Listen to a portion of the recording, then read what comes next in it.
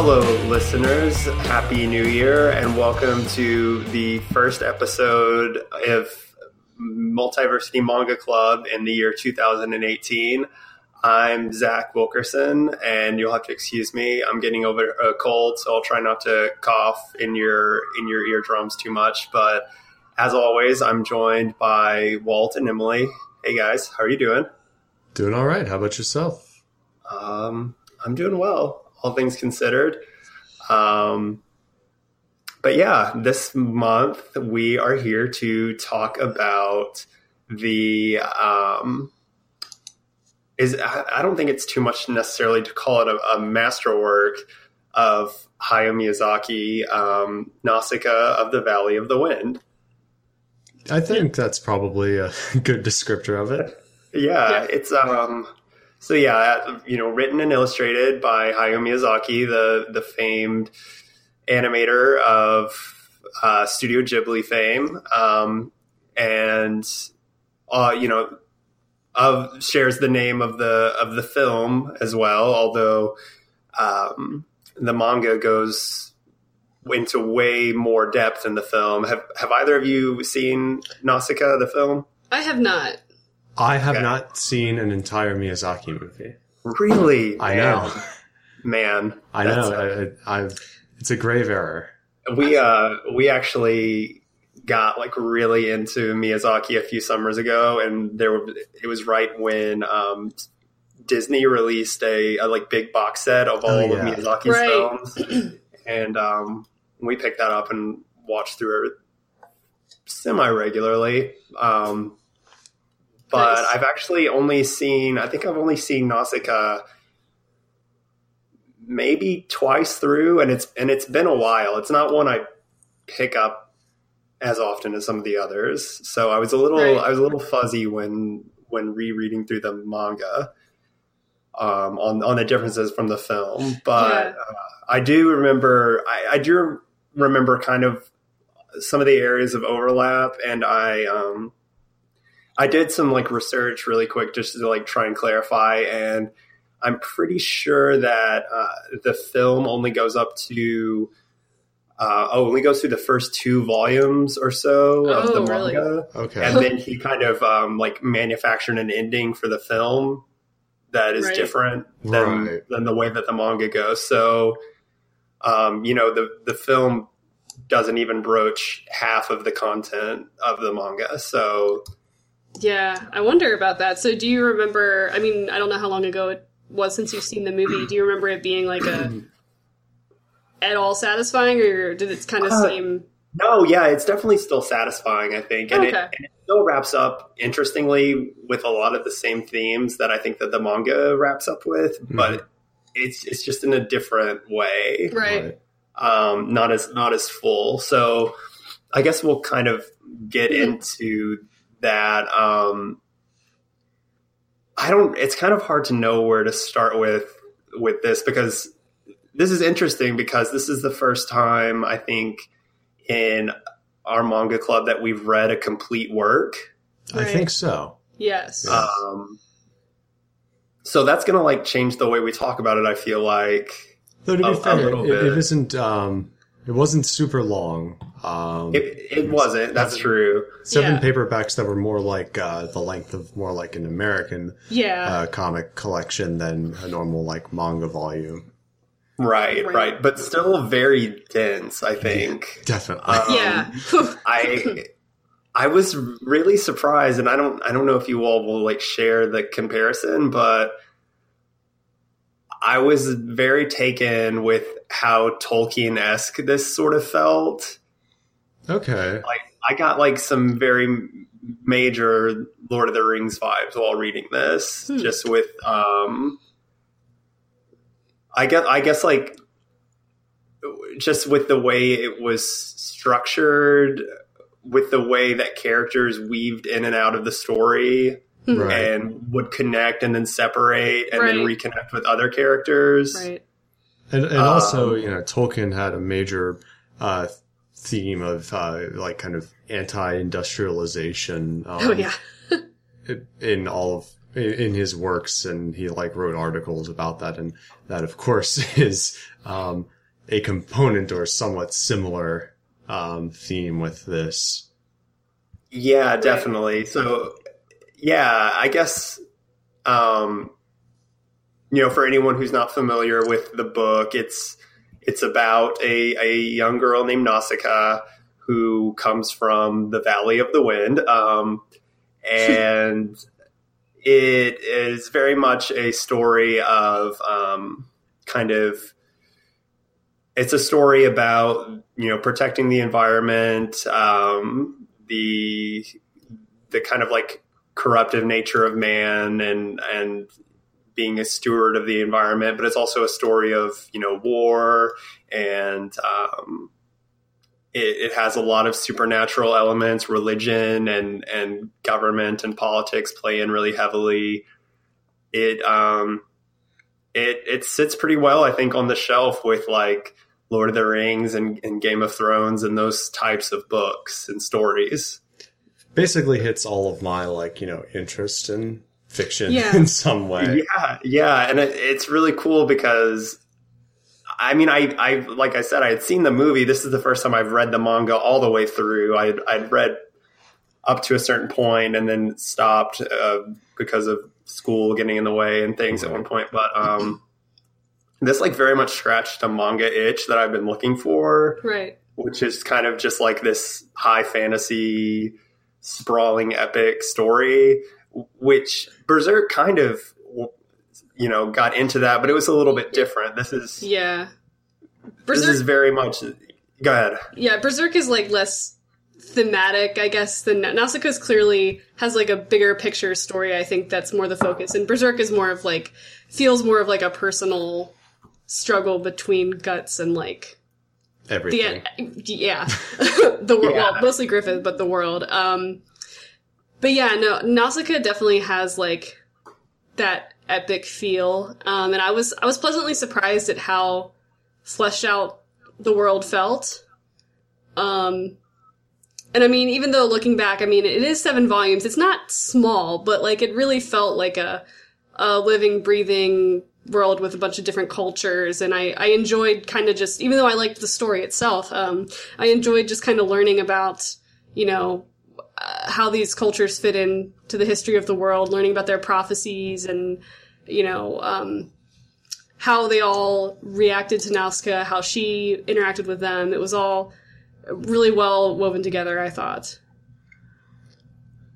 Yeah, I was really impressed by how well Miyazaki was able to differentiate all the different cultures, because there are quite a few. There are the 2 main kingdoms, the Toromikians, I think. Yeah. Yes. I might be butchering that. And then the Dorokians, the Dorok folk. Dorok, yeah, or Dorok, whatever. Yeah. And then there's also, the tribes at the periphery that make up, like the Valley of the Wind and some of the other tribes. But then there are also all of the Dorok tribes and everything. So there are a lot of different people. And then there are the worm handlers and the children of the forest. And right. It's all kind of overwhelming, especially without any kind of like guide or appendices or something that you would find in the back of a similar fantasy novel. But I was really impressed with the way Miyazaki differentiated their appearances and how well that I was able to keep track of everyone just by what they were wearing. Yeah. Right.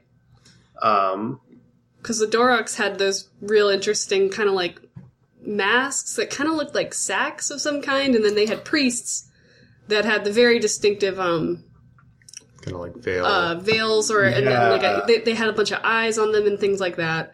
Mm-hmm. That was probably the most striking one, but definitely they all have their little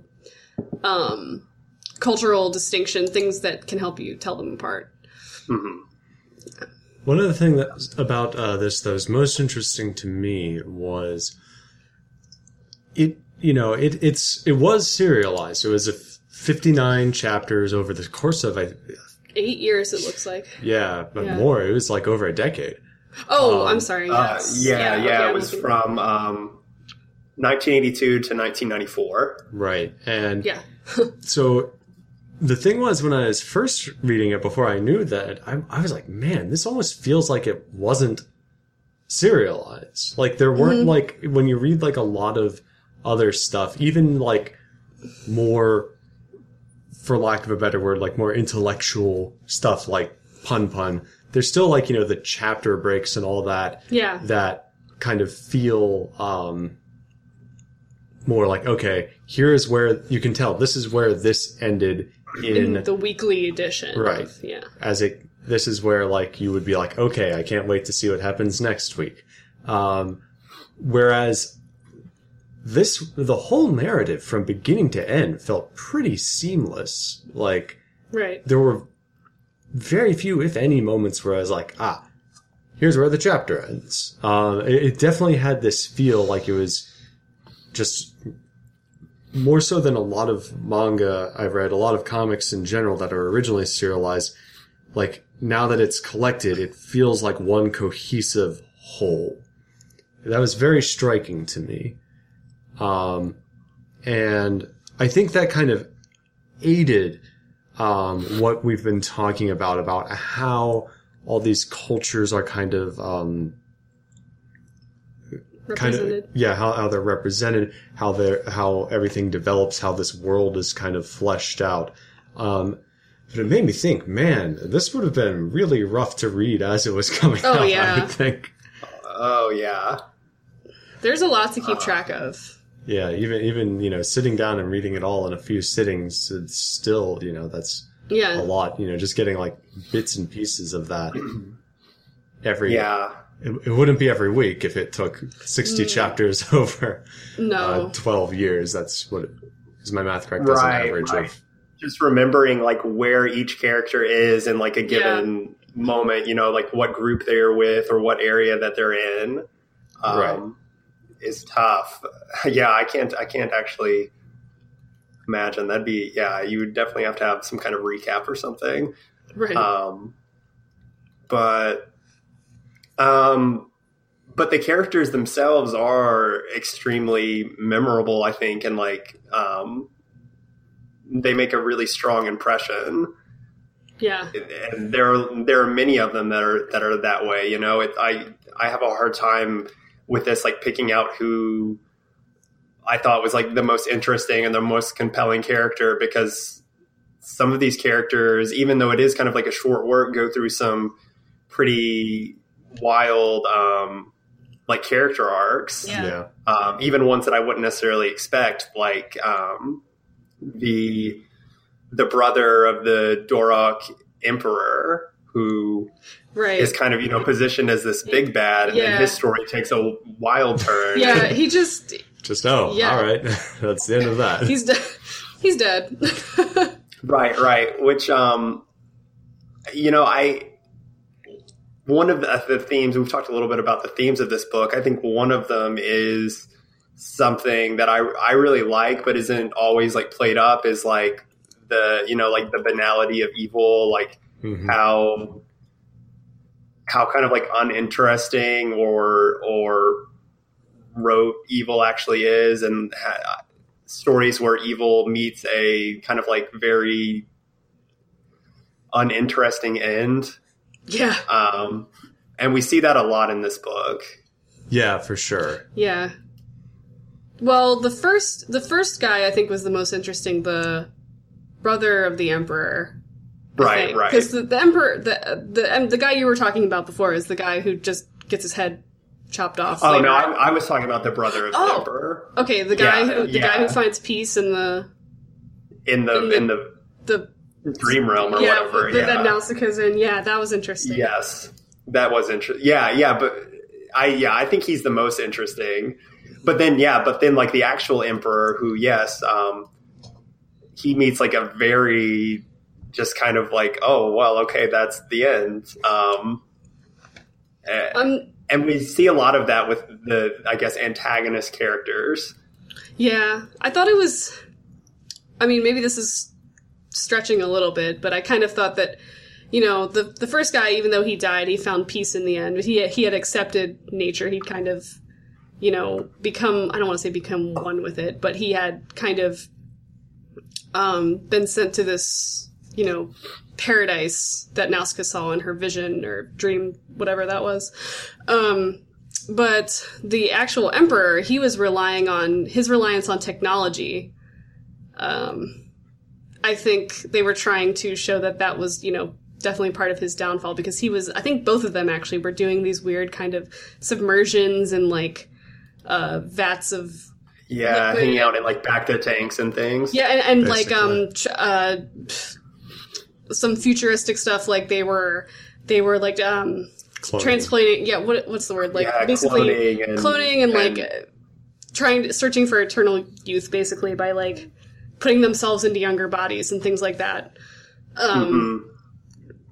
So I just thought his death, which was like very violent as compared to the first guy who eventually found peace, because the actual emperor was just, he was kind of, like you said, he was kind of framed as like the final villain, and he can end up just dying very kind of in this like really shameful, pathetic way.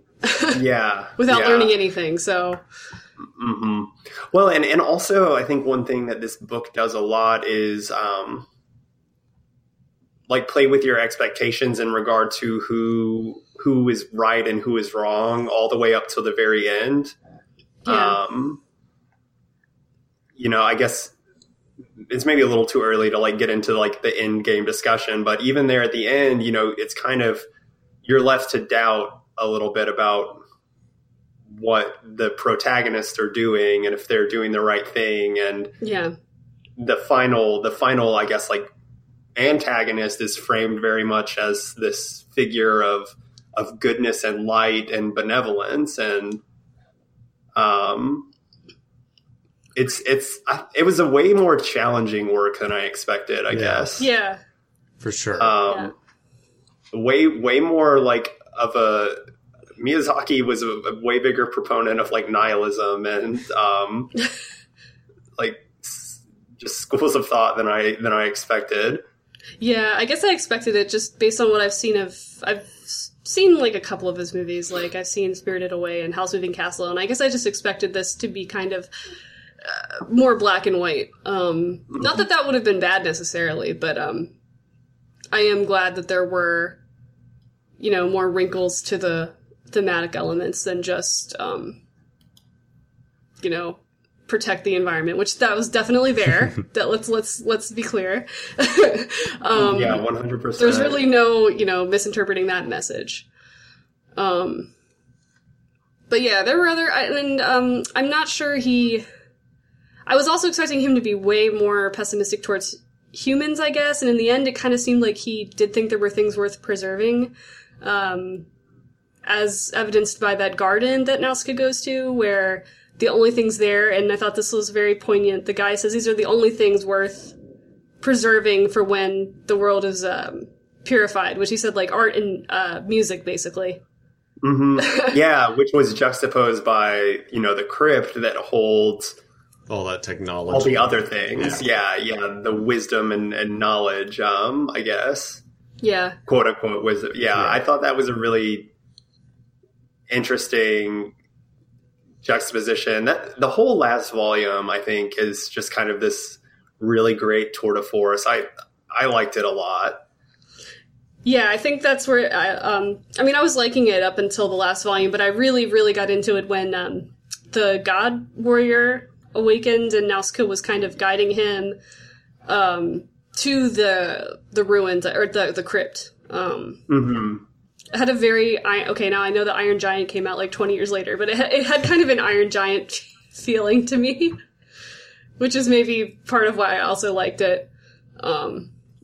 Yeah, well, that's interesting because if I'm remembering correctly, so the way the movie goes is it matches the manga pretty much up until the point in the story where, pretty early on where there's the baby Omu that the Doroks are using as bait essentially to bring in the Omu herd or whatever. Yeah.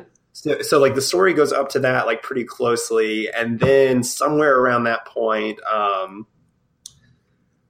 they bring in the God Warrior. Okay.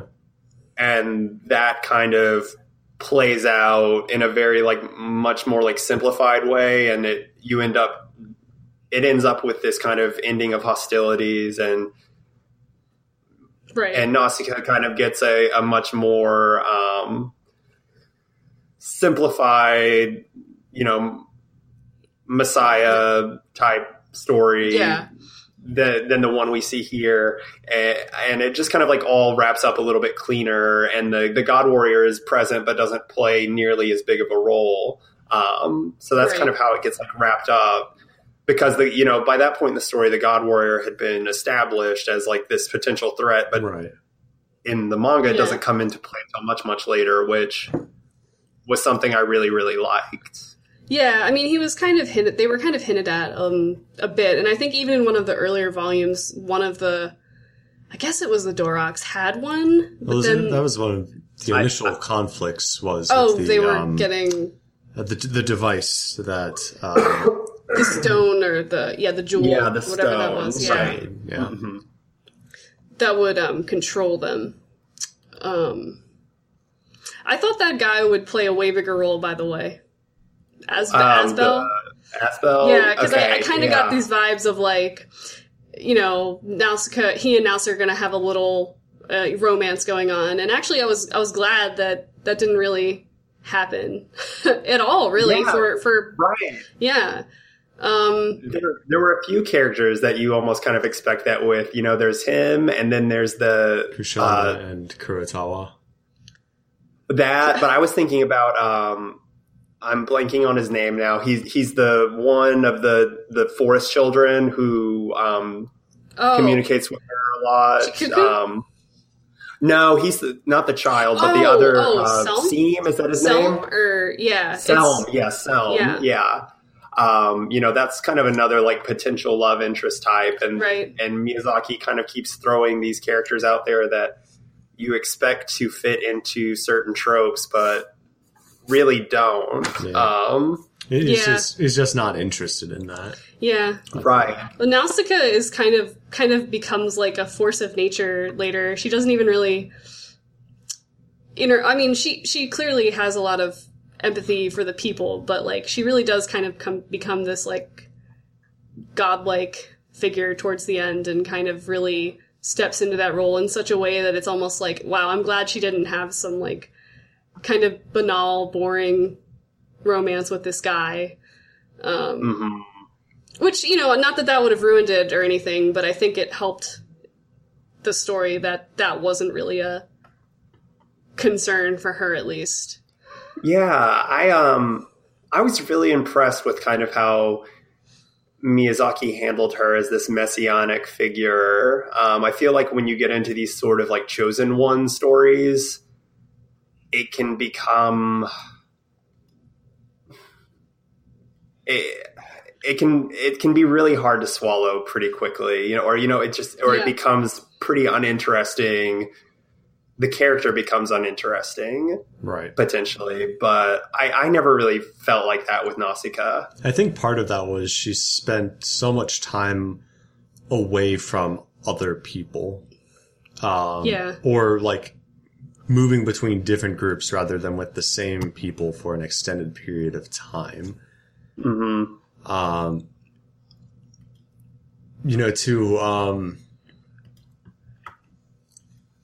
To draw a comparison to something that's otherwise not at all similar. I don't know if you've read the fantasy series, The Wheel of Time.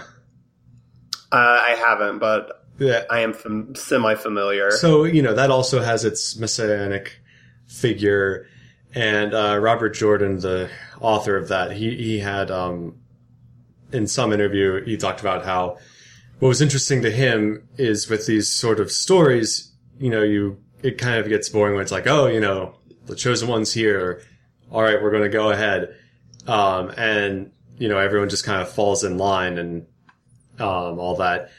So what he did is one way to avoid that, whereas in his case, the main character instead has to deal with people who don't believe in him, or people who do believe in him but don't agree with their other allies and all that. And there's like, all this conflict.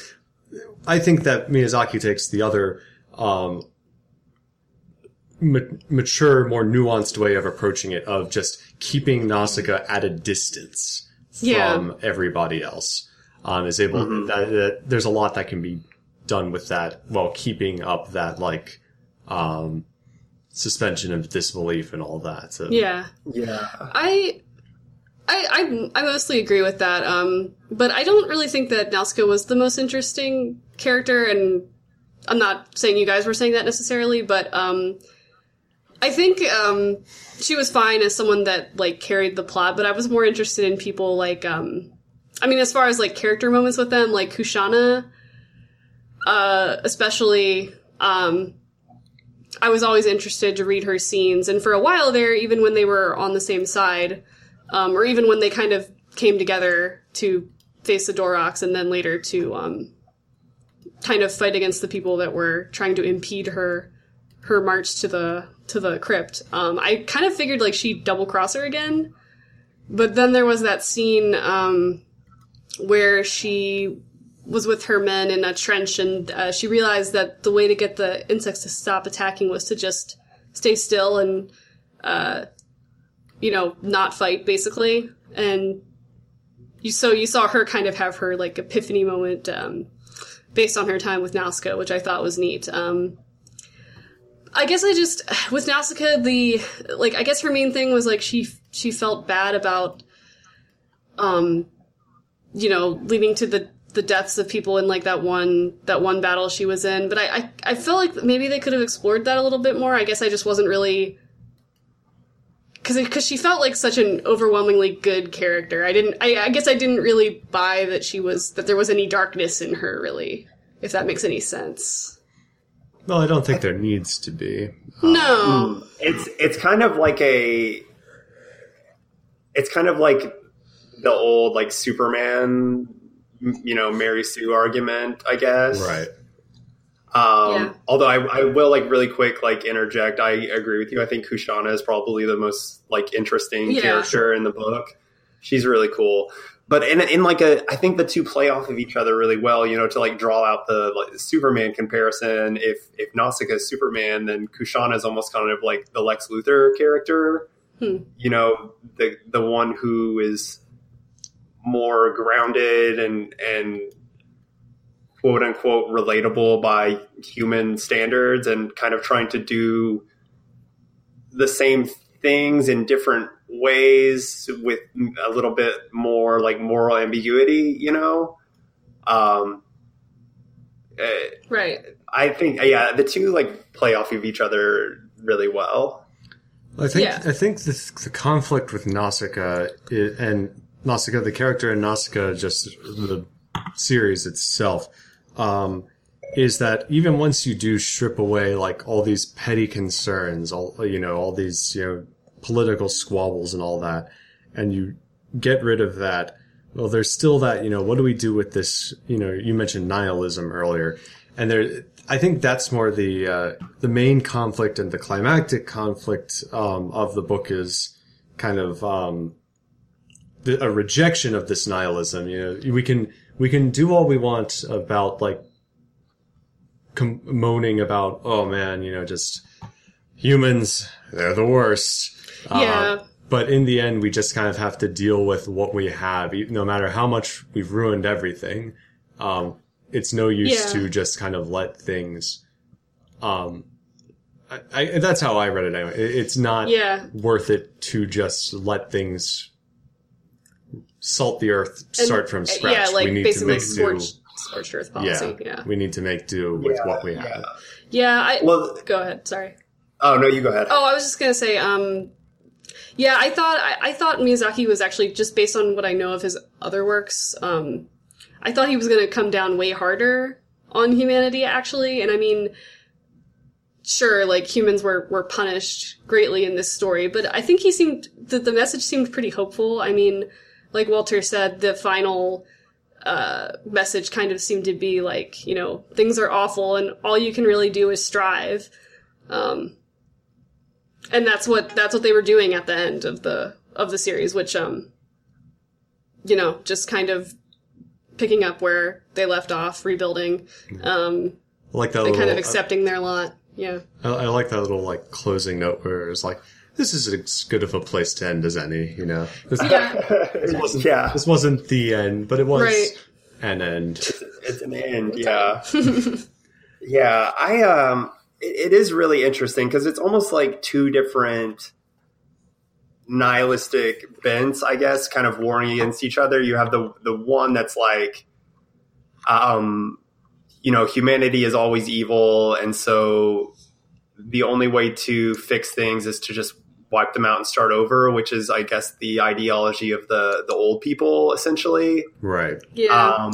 But then even Nausicaa's decision at the end, I think, can be taken with a little bit of moral ambiguity, because she essentially, she has the knowledge of what humanity's fate may be at the end of this rebirth.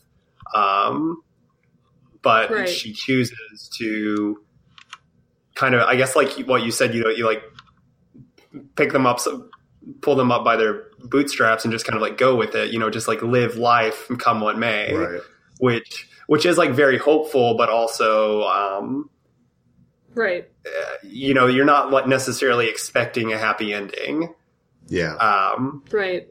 It's really interesting. I think it's not as cut and dry as, like you said, Emily, what I would have expected. Yeah, I don't think that, there were maybe any more big wars or anything, but it kind of makes you think maybe, this isn't, there wasn't just like a happily ever after necessarily. There was still work to do, and things to fix, even though Nausicaa kind of came as this godlike figure. She kind of paved the way, I guess. Showed them how to live and how to relate to nature. And to not accept this kind of nihilistic solution that I might have misinterpreted at the end, but it seemed like, just this kind of like, let's just do it all over again. She was not going to accept that, so. Right. Yeah, I could probably like reread the end a few times because of just how like dense it was. A lot of meat on that.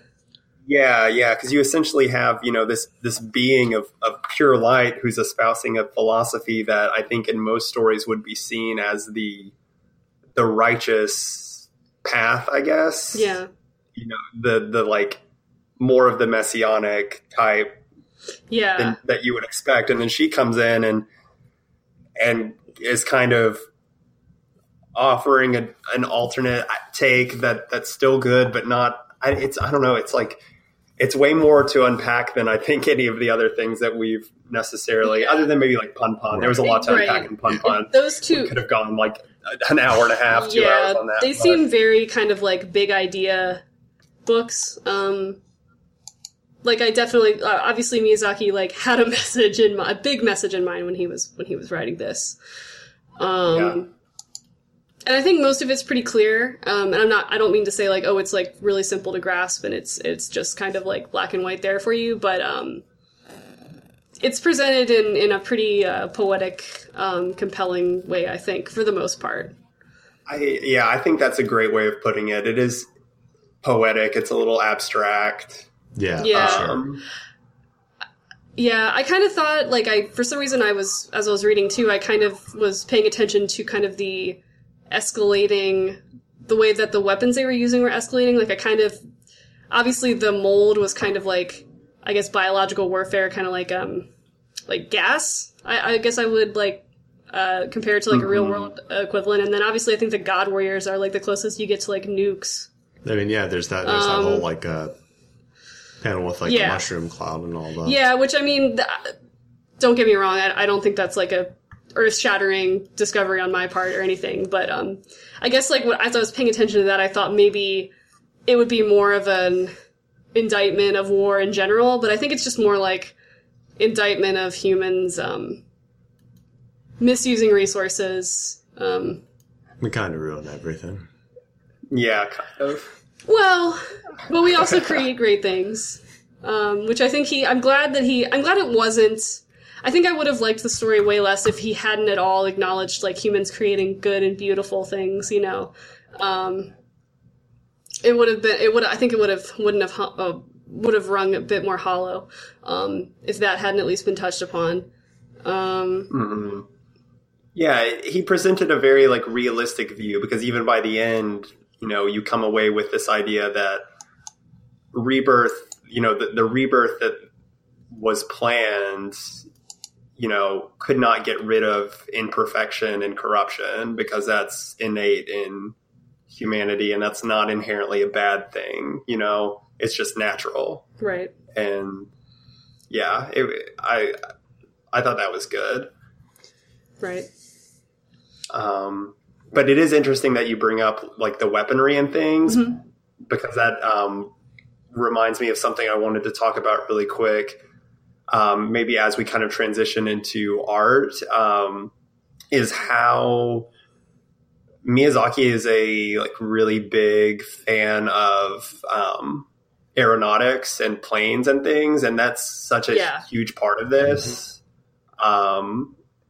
And just the way that he, just like how incredible all of those the ships that he designed were, and how well he managed to kind of like capture the sensation of flight and, you know, those aerial type battles and maneuvers was kind of just like mind blowing.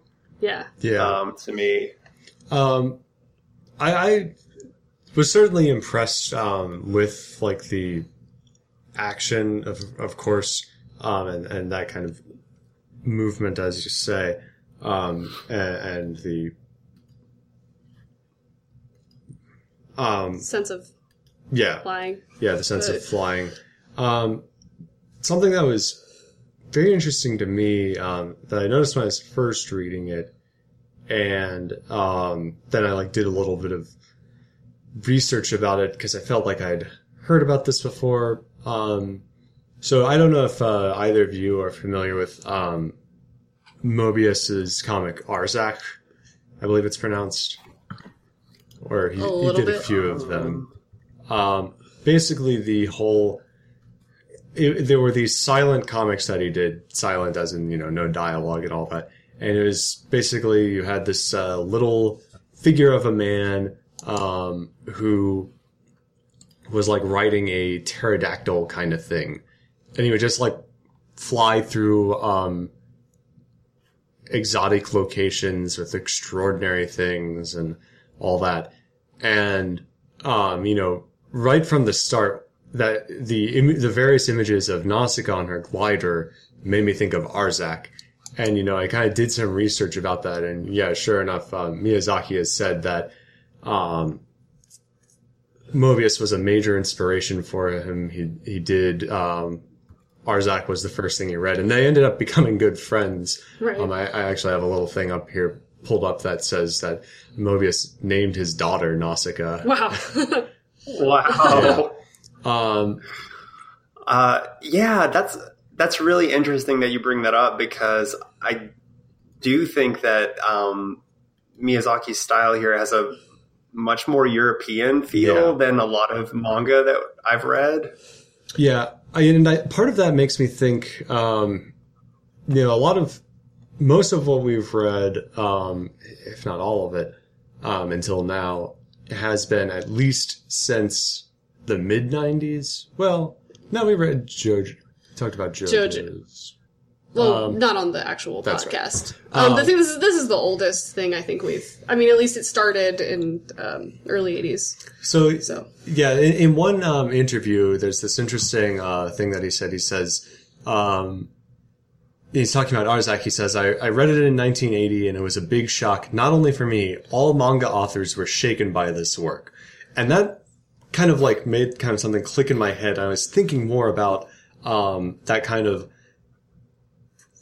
mid 80s to early 90s, some of the manga that you see there. And in particular, not to deviate too much from the subject of the podcast, but, you know, some like the art that you see for like, that era of like video games, like Final Fantasy and stuff like that, you know, getting very like obviously,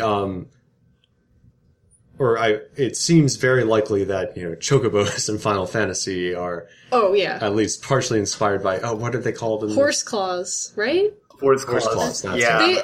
It's weird because they called them horses. Right. And at one point they said, can you believe horses used to be mammals? Right. Which I guess is which confused me, but then they said how they had like genetically engineered animals, I think, in the end. I mean, it's a small point, but still. Mm-hmm.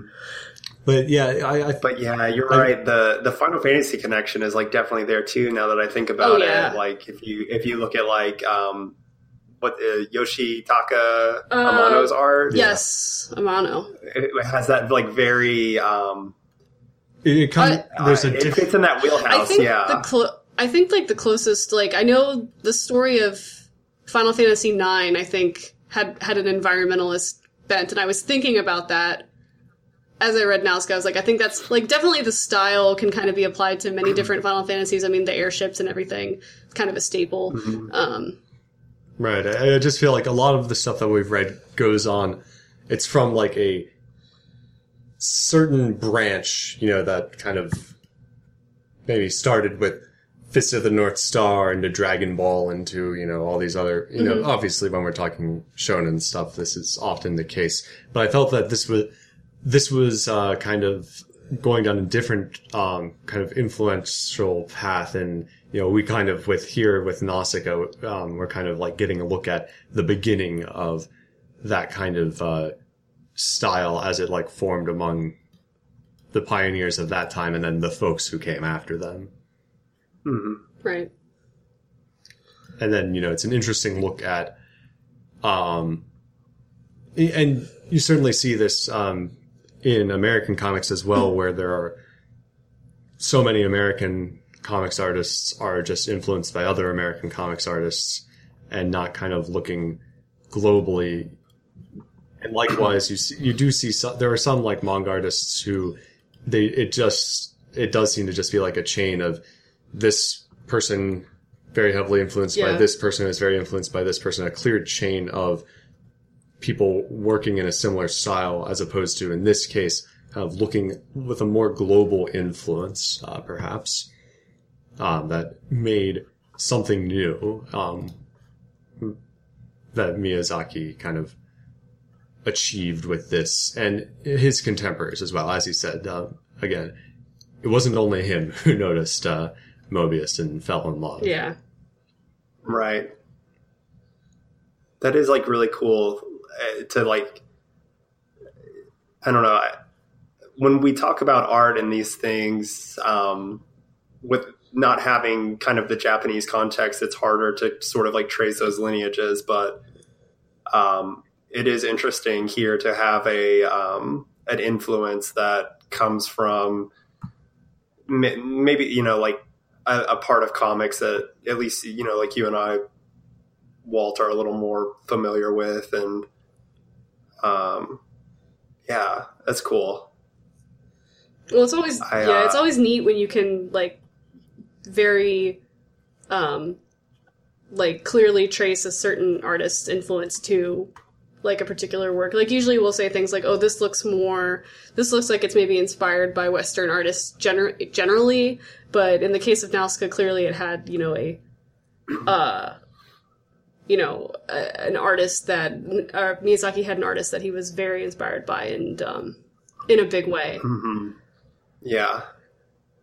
And it's really interesting to me too that, you know, Miyazaki has done a few other small manga works over time, but this is,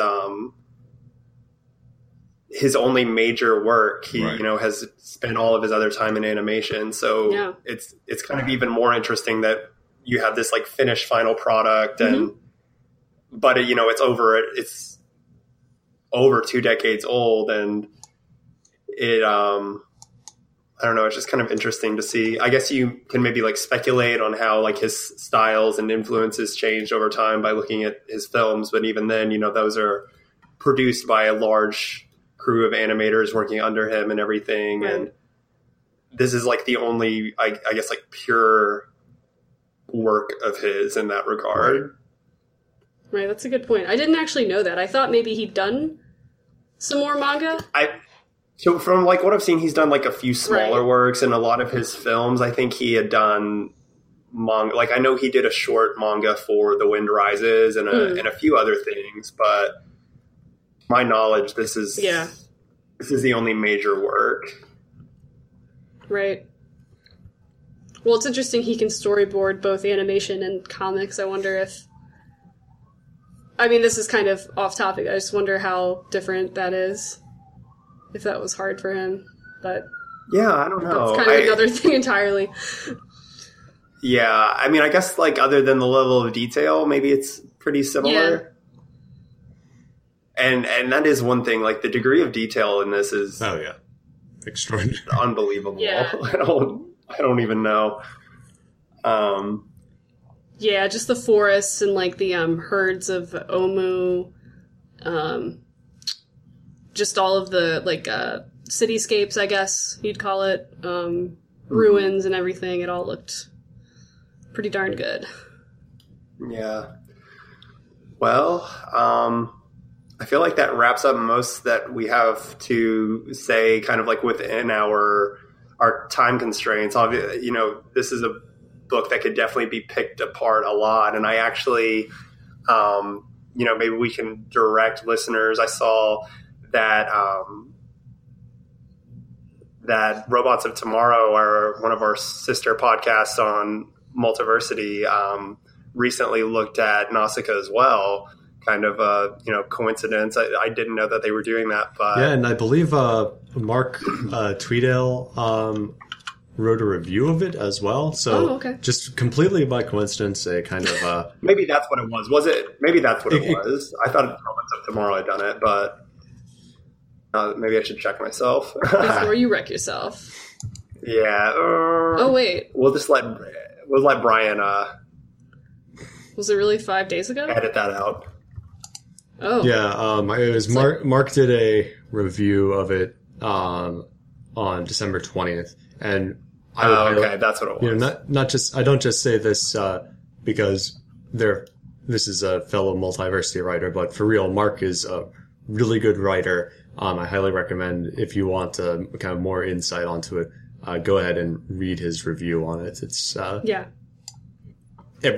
he's also our guy who does Hellboy and General Mike Mignola annotations. Everything he does is real great.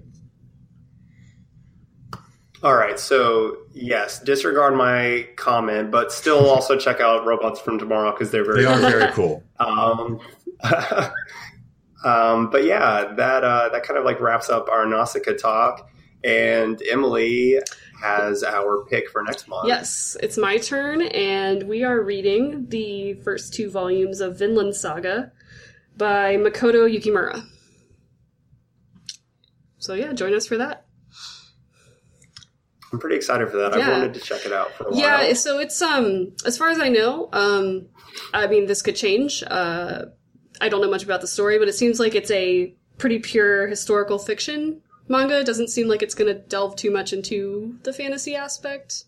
Unlike, something like Berserk, which definitely has the kind of medieval aspect to it, but is also is very, also heavy on the supernatural elements. So this should be an interesting contrast, I think. All right, so we're going to take a quick break, and then we will be back to talk about Weekly Shonen Jump, maybe in a little bit different way than we normally do, but we'll get to that later. If you're curious, come back after the upcoming break. Hello, podcast listeners. We're the hosts of the DC3 Cast. I'm Zach. I'm Vince. And I'm Brian. Each week, we discuss most of the new releases from DC Comics, focusing mainly on Rebirth, Wildstorm, and Young Animal. We also look at the news of the week, discuss the film and television adaptations of DC material, and dig into industry rumors. We've also had a number of DC creators on our show, like Scott Snyder, Jim Lee, Christopher Priest, Steve Orlando, and Joshua Williamson. So, if you like Borat jokes, my wife, bad Dio impressions, this is bad, what the and an in-depth look at DC each week, join us every Wednesday morning at multiversitycomics.com, Apple Podcasts, or your podcatcher of choice. Come get Jurgens with us.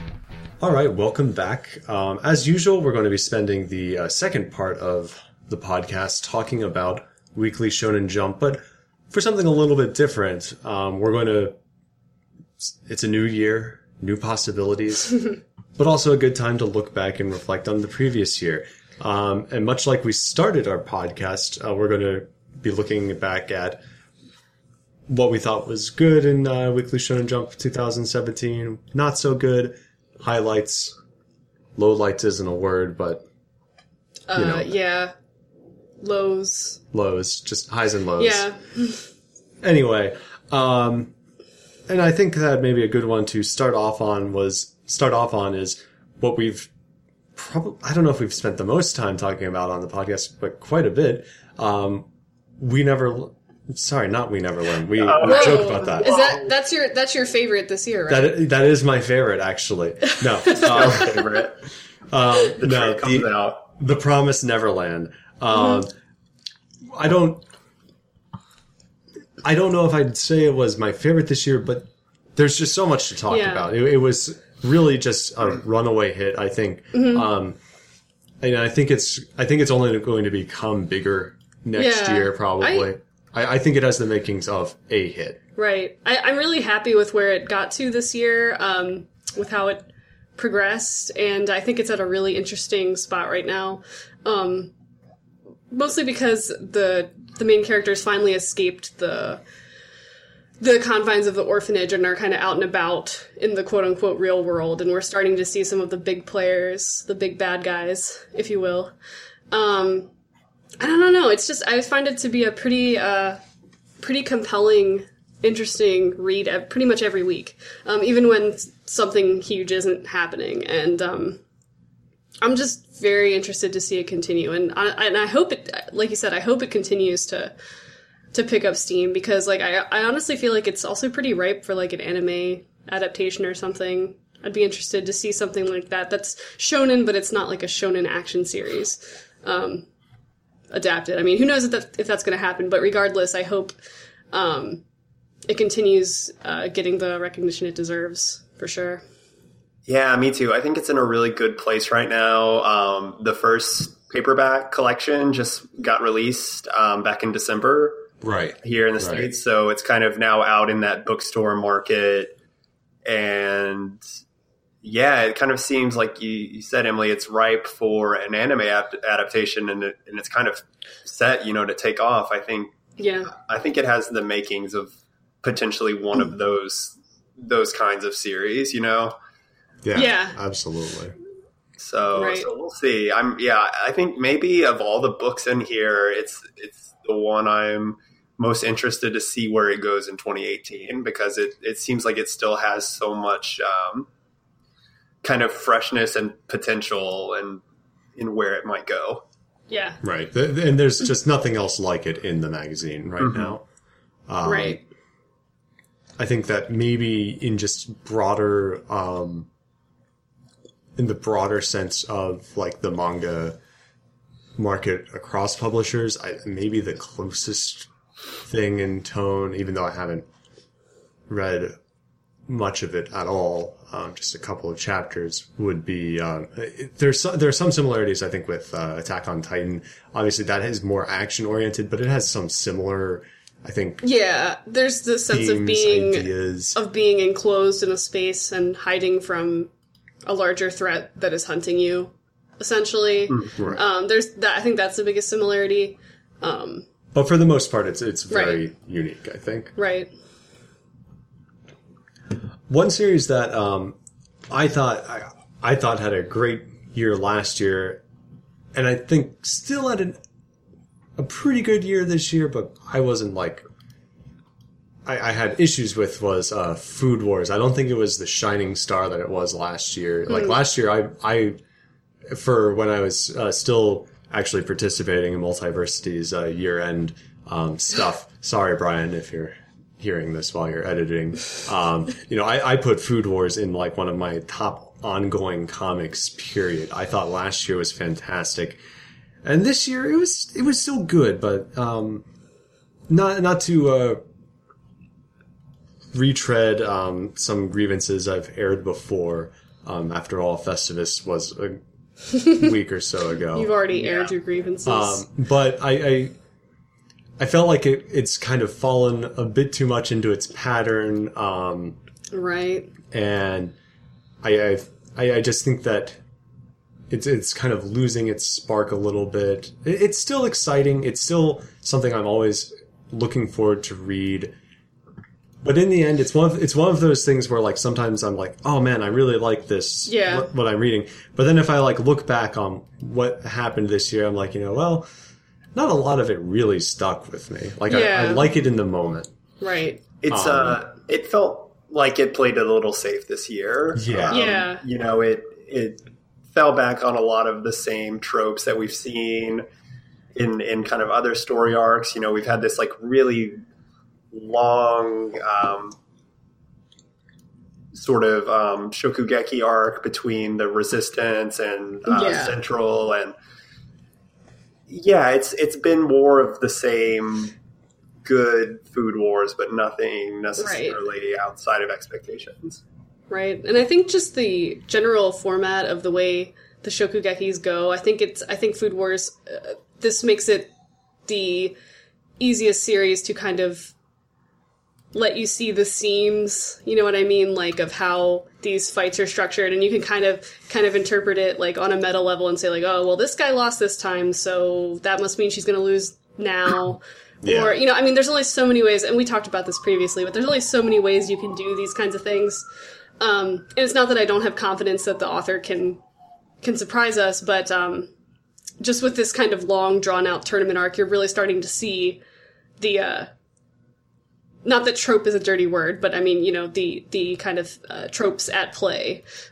Just because it's a long, extended arc and it's going to lead up to a big showdown. I'm kind of just itching for it to get to that point. I think that's the main thing. And I'm excited for that. I'm sure that will be good. But I think now it's just it's going on a bit too long. And not that it has dragged, but I'm starting to feel it.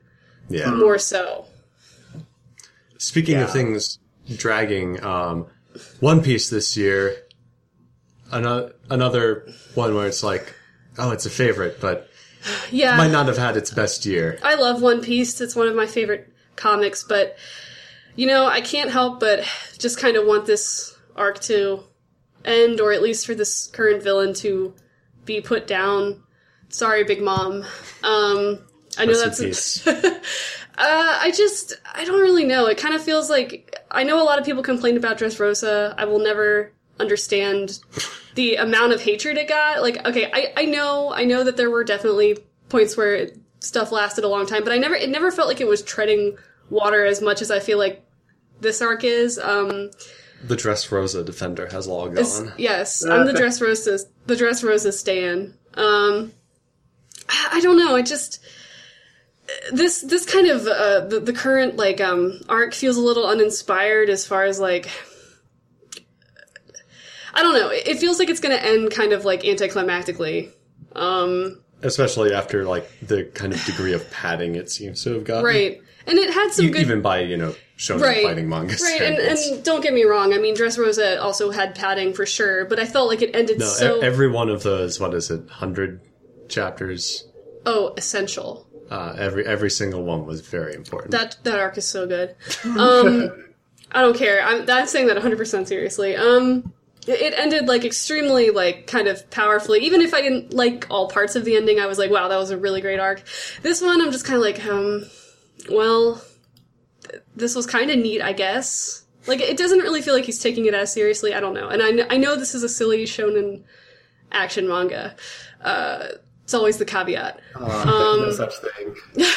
and there were some good points this year. Sure. There was Big Mom's backstory, which I liked, and I thought we were gonna get kind of more into some weird psychological stuff with her. We'd get the payoff in that in 2017. I should have known. I know, Oda. I know it's gonna take like 3 years for this to pay off, probably, but.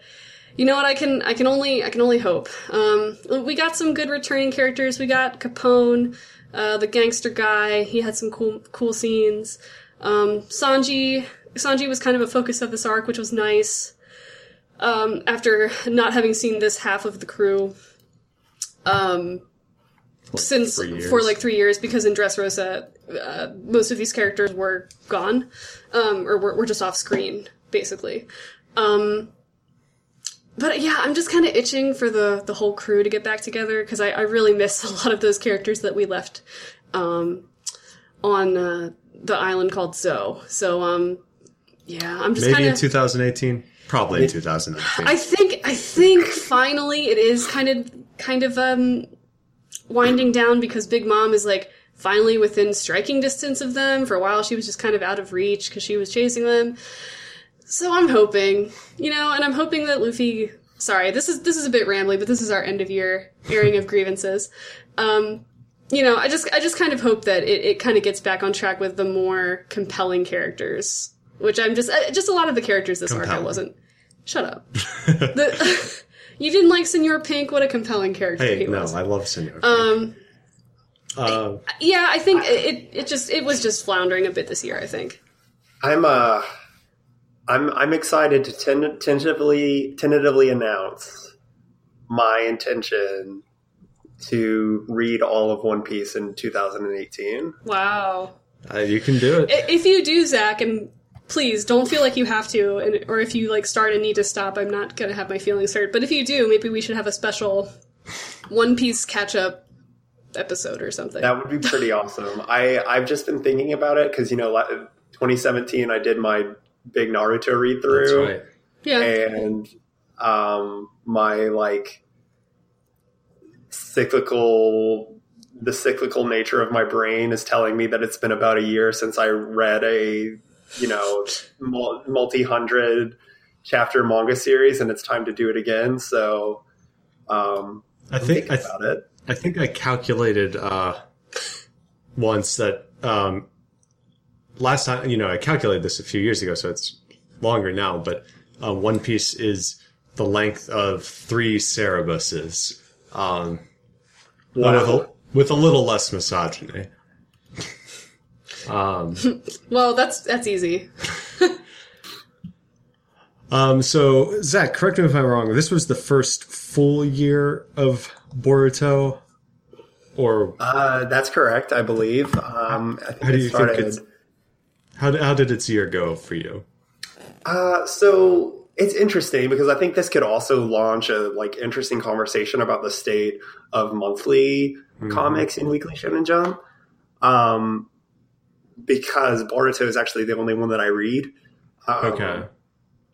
I thought it was good. So this year it started off, like I've said before, adapting the Boruto movie. And then this year it kind of finished that up and got into original content stuff. And it's been a little slow moving, just in that, it only has 1 chapter a month. And even though it is a little bit longer, it's still probably only about the size of, maybe 2 normal chapters. So kind of looking back at where the story's gone this year, there hasn't been a lot of progress, but it's still really good. And even just this chapter that we got in December is, I think, doing some interesting things, very much not just a retread of Naruto. It's getting into some more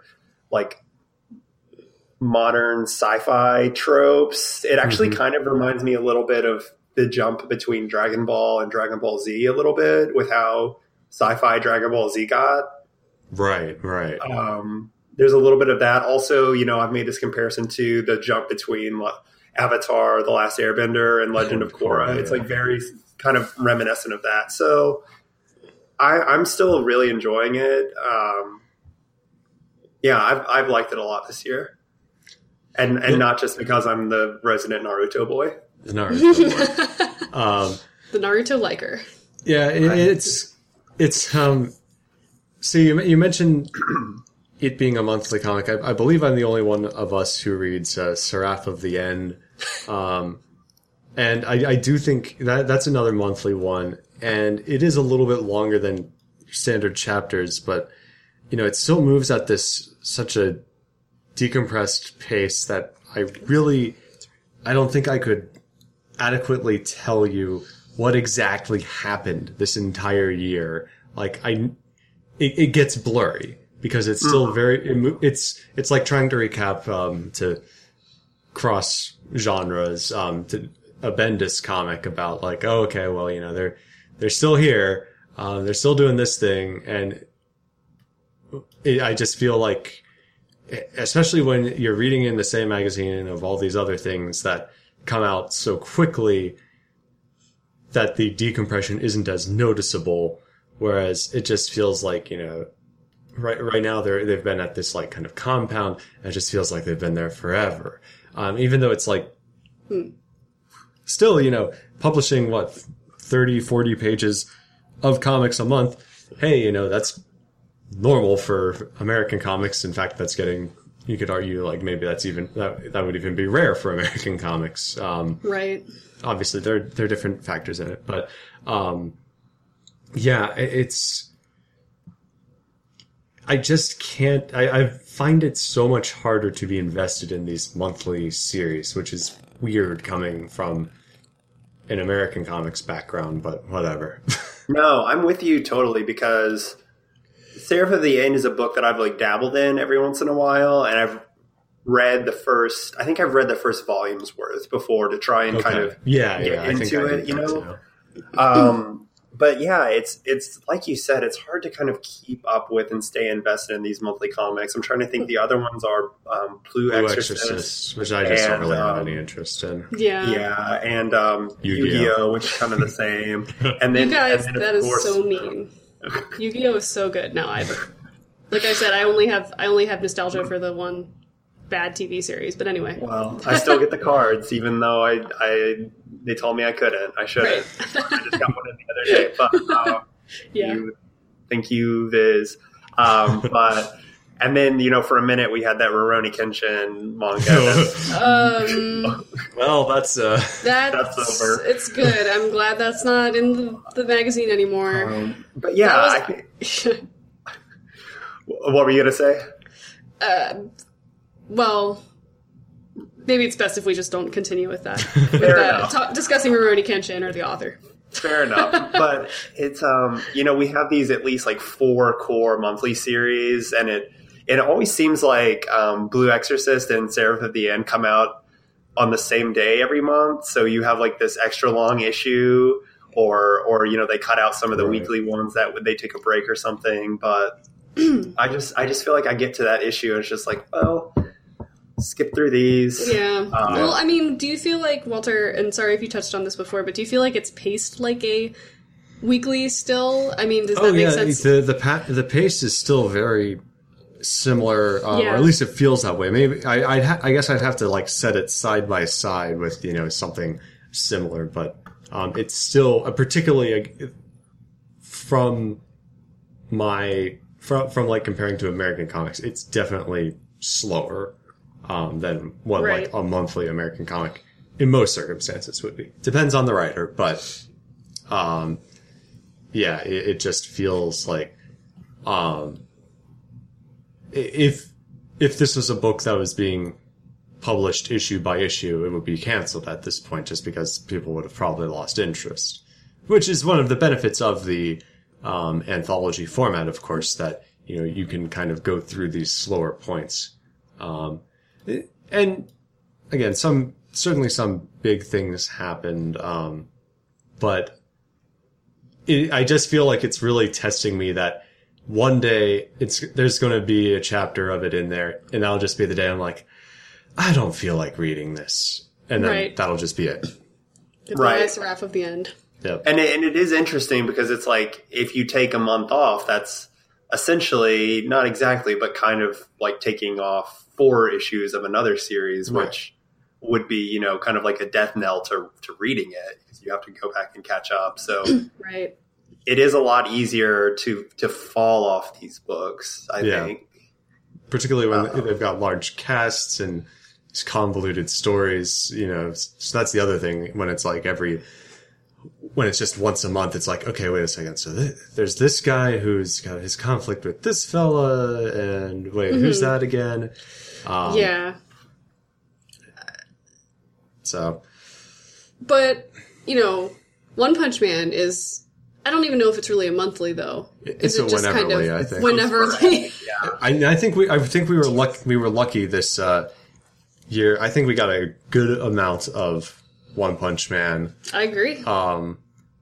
And a good quality. Oh yeah, I mean it's almost always good. But I felt like it just had a strong year, even by One Punch Man standards. I think. Yes. Yeah. We normally like the words tournament arc kind of make me like, ooh, I don't know, but it did its own One Punch Man take on it, and it turned out well, I think. Yes. Yeah. And of course, Murata just continues to astound with every line that he puts on paper. Right. I think we're, so I don't know much / hardly anything about the original web comic. But I definitely get a feel from like how the year ended that we're going to be, it's going to continue moving at its pretty solid, clip it's been going at. I think we're going, it's not too fast, not too slow. We're going to hit, some shit's going to get crazier, and Saitama might have to use more than one punch eventually. Oh man. Oh, if he had to use 2 punches, that would just be like such a game changer. I'd stop reading. That's fucked up. They can't do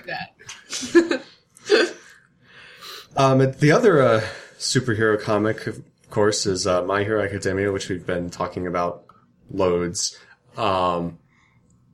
Most of this year was that one arc. Is that correct? Yes, because I remember the beginning of the year was when they met Night Eye, and that was kind of when it kicked off. When they stormed the base, the headquarters of the mafia group that the villain was the head of. Right.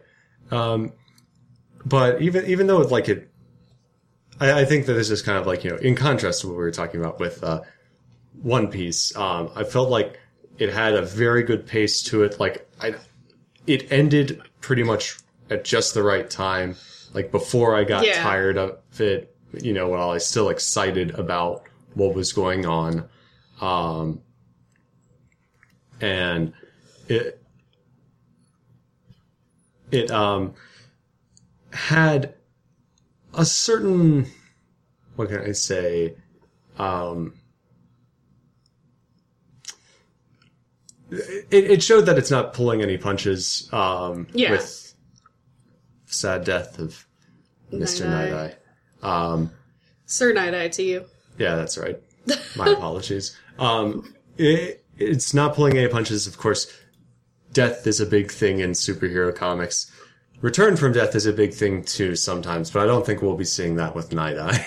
No, I don't think so. He doesn't seem like that kind of character. It would kind of cheapen it, but then again, most of these heroes coming back from the dead cheapens it, so maybe that will just continue with his love to kind of play with the tropes of superhero comics. Hopefully not. Right. I think he has. I think he has the sense to learn from their mistakes too. I think so. Yeah. I think we may see some comebacks with other characters, like I'm misremembering the character's name, but the one who lost his powers at the end of this arc, Mirio. Yes. Mirio. Yeah, the whole. Yeah,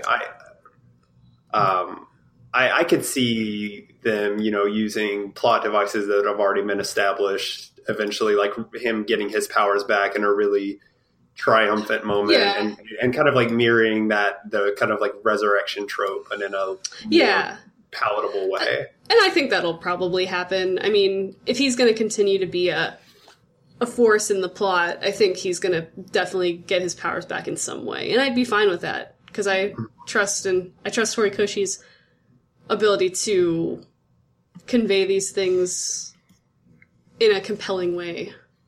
And likewise, correct me if I'm wrong, Overhaul did not die on screen. Right? I don't think so. He was kind of savaged. He's got to come back in some form. He had his arms ripped off, and in a pretty brutal scene. I don't really know. I think he might just be in... So, okay, I think the other bad guys have him. I think Shigaraki et al. Have him. Okay. So, but he'll definitely be coming back, causing trouble. Yeah, probably. We'll have more villains, most likely. Sure. We also had a few new series this year that had varying reactions among us. Probably the best of them was Robot Laserbeam. It's had its ups and downs, but I think it's the standout new series for sure. Yeah, it's definitely lately kind of picked up its pace. Like there was that time skip, which at first I was leery of, but I think it was for the best. Now it can kind of get more into just doing ridiculous sports things.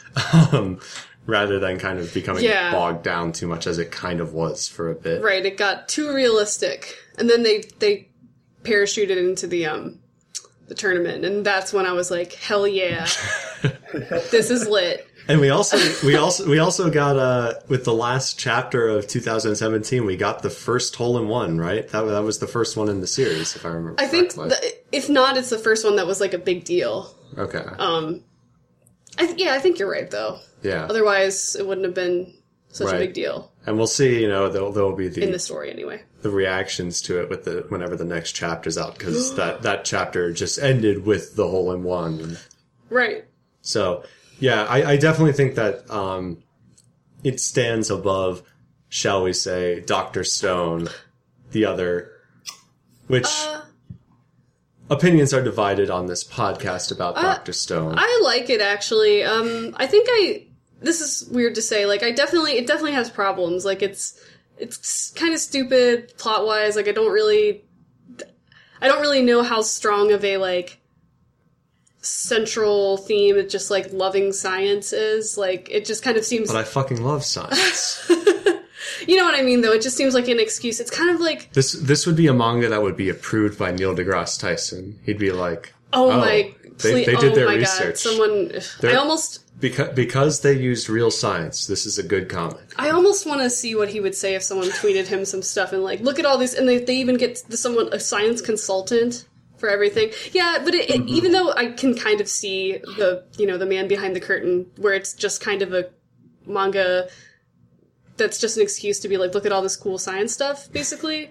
I think it's entertaining to read. Like, I always have fun reading it. I don't always think it's, like, the best thing I've read in the magazine, but I'm usually like, that was fun. I smiled or chuckled at this, and the art is still really, really nice, I think, for the most part. So I think I probably like it the most of all three of us. It's not my favorite thing, but I like it. I still sometimes get a bit weirded out by the way he draws women. But that's always an issue. Mostly the younger looking girls. Yeah. For sure, but yeah. Unfortunately, of the last round of jump starts, it looks like none of them got picked up unless one of them surprises us at the beginning of of this year as we record it.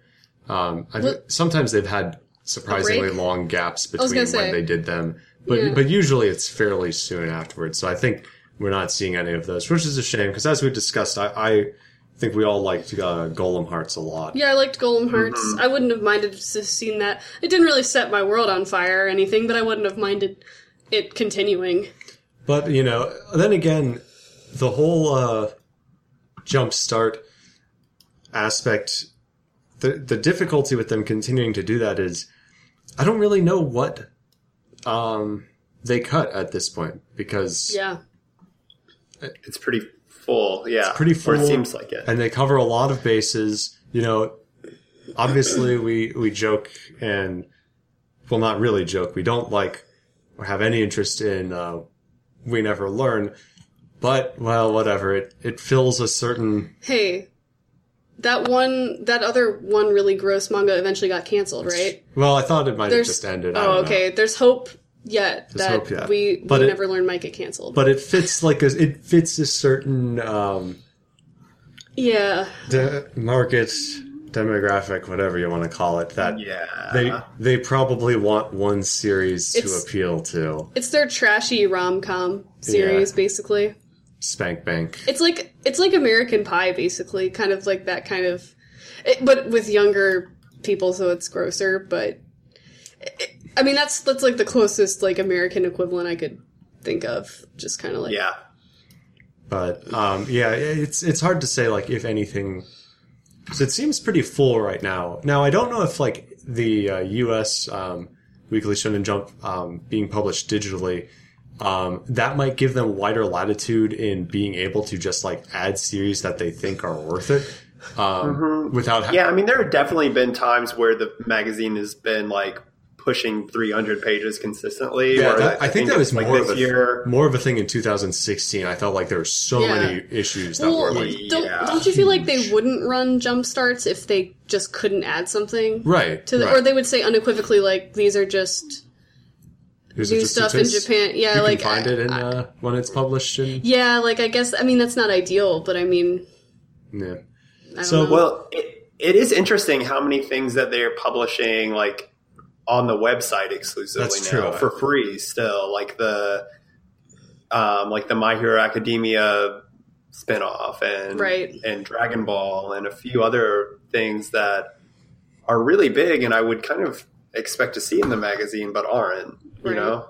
Yeah, that is surprising, particularly about Dragon Ball not being in there. But yeah, because that you would think even though that's not it's not exactly the same because it's not Toriyama completely doing it. That's still a marquee title for sure. I would think. But yeah, we'll see if next year has any sort of new surprises for us. I'm sure there will be a couple more, at least batches of jump starts, maybe one or two new series that start. yeah. We'll see. Is there any like kind of genre either of you think would be interested to see represented? I mean, probably not in a shonen magazine, but horror would be cool. Like, I guess Okay, I don't really. I kind of even feel Promised Neverland. I guess that does kind of get us close. I mean, I'm gonna stick with what I said. I mean, I guess more. I guess More. they can't really push the envelope much further Sure. than the gore that's in that series. But yeah. I mean, I guess we already kind of have a fantasy type series in Black Clover, but that one is almost so much in it's so tied up in its like pure shonen-ness that the fantasy aspect is kind of just like a veneer that's over it, Yeah, and I feel we didn't quite talk about that earlier, but I definitely feel the longer that series goes on, the more it just feels like shonen, and the less it feels like it had more of that kind of Western Fantasy style fantasy at the beginning, and that just keeps going further and further from right. Yeah. I think that's something I would like to see, though, is maybe something with more of a like fantasy adventure bent. Yeah. I wasn't the biggest fan necessarily of Toriko when it was running, but Yeah. it was kind of like that too. Yeah. Obviously, it had like martial arts aspects to it too, but it was very much kind of a fantasy adventure type thing. I do think that's what it's missing. I mean, we have One Piece, of course, Right. but I think it could have something more. As weird as it sounds, like something kind of more in that more classic shonen action adventure fantasy kind of mix. That's starting fresh. Right. Yes, That isn't like 1,000 chapters long. Right. Right. Because I mean, you think about Black Clover, even is the most recent sort of thing of that, and it's already closing in on 150 chapters or so. Yeah. So Phew. it's pretty far along. Yeah. So I guess to close out, I just thought if we could all name what we thought was the best series of the past year. Zach, how about we start with you? Okay. So I guess like I have to give a bit of like a caveat because I think that the book that I thought was the best wasn't necessarily the one I look forward to the most. Sure. I like always, and maybe this is because it was just monthly, but I always look forward to Boruto every month. Well, you are the Naruto like, boy. Not in like in a completely shameless way. I like was so excited every time a Boruto issue would come in.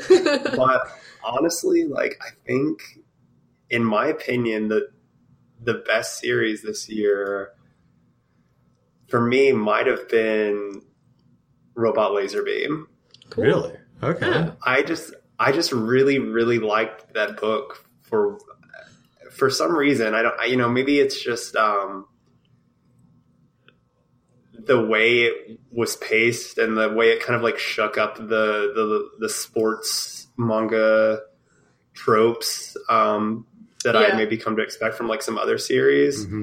Right. But I always like really enjoyed reading that book a lot.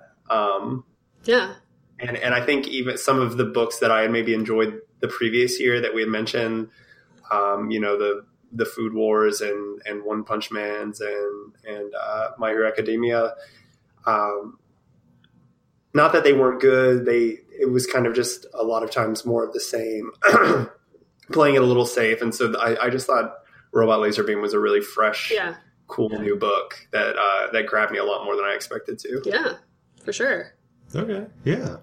It definitely doesn't feel like every other sports manga. And granted, I haven't read a ton of sports manga or seen a ton of sports anime, but it definitely kind of feels like it's like its own thing in a way. The caveat we have to throw in every time we talk about Robot Laserbeam. Yeah. We're not experts on sports manga, unfortunately. Or sports. That too. At all. Yeah, I know nothing about golf outside of Mario Golf. Same here. That'll take you quite a ways. Yeah. I do really like Mario Golf. Me too. How about you, Emily? What would you say was your favorite of the year? Sheesh. Well, I guess, this might not come as a surprise based on us gushing about it, but I would definitely have to say My Hero Academia. This was just a really good year for this comic. Even though I would say 2016 was the year that I really started to love the comic, because I was kind of just reading it a little bit passively before it got to the part where All Might explained how One for All worked. And then from there I was pretty much hooked. And just this year, I feel like Horikoshi really came into his own with all his characters, making really compelling villains and introducing a bunch of new characters that I really liked. And it really feels like the strongest series in Shonen Jump right now. As much as I love One Piece, as I was saying before, this arc just kind of is dragging a bit, like just kind of waiting for it to be done. And whereas I was just always kind of glued to the page with the weekly installments of My Hero Academia. And especially with, the anime coming out, one thing it's even kind of inspired me, and normally I wouldn't do this. Like, I'd rather just read the series, but I kind of almost want to check out the anime adaptation too, just because I hear it's a good adaptation, and I'm kind of just wanting to revisit the beginning of the series in a different way. And I'm just really liking it. And this year was just such a strong year for it, and I really feel like it's going to be a force to be reckoned with going forward too. It might it's getting be a video game too next year. That too. Yeah, this year from Banco.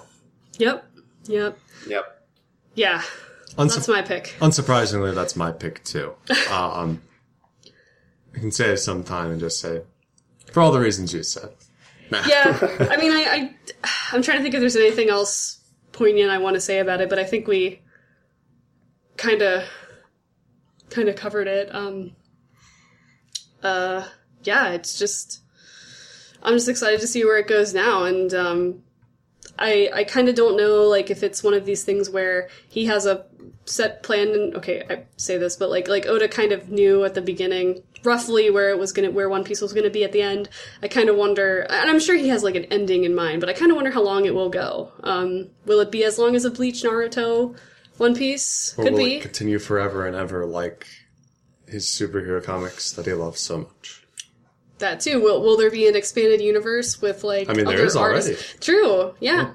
I mean, that would be neat. That would be a thing that. Perhaps eventually he'll stop writing it and be like, "Oh, this person's going to do it now." Oh, that's a shame, and then it might be bad. Yeah, like superhero comics. A lot of them are bad. You're saying, oh, well, if you just read manga, you don't have to worry about that. Yeah, there There's is no bad manga, okay? No, I'm joking, but yeah, it's just such a great series. And I think we're going to continue gushing about it unless he really drops the ball, but I don't think he will. Yeah, it's a great series, and I think overall it was a good year for Weekly Shonen Jump in general. Mm-hmm. As we said, I think so. Most of the series, like there's only, I think, 3 series that are in it that none of us read. Yeah. We never learn Blue Exorcist and Yu-Gi-Oh! 2 of those are monthlies and run into those problems we were talking about before. One of them is, well, whatever. Yeah, it's just bad and gross, yeah. But for the most part, we might not, each of us read everything, but we each, I feel, read a lot of it, enjoy a lot of it, and I think it had a good year in 2016. It had an even better year in 2017. Let's see how 2018 is. Hear, hear. Yeah, it's still easily the best value in sequential storytelling out No there. doubt. And it was, I'm pretty sure, Multiversity's second favorite anthology series after 2000 AD, which, Yes. that's fine, I guess. I do need to get on that 2000 AD train. But that's another discussion entirely. But yeah, so here's to another good year, hopefully. Another year of Manga Club. Another year of Weekly Shonen Jump. Yeah. Once again, we will be back next month to talk about Vinland Saga. That's by Makoto Yukimura. The first 2 volumes. First 2 volumes of the recent hardcovers from Kodansha, or their equivalent, however you're able Online, to acquire yes. it. Until then, we'll see you guys next month. See you guys. Later.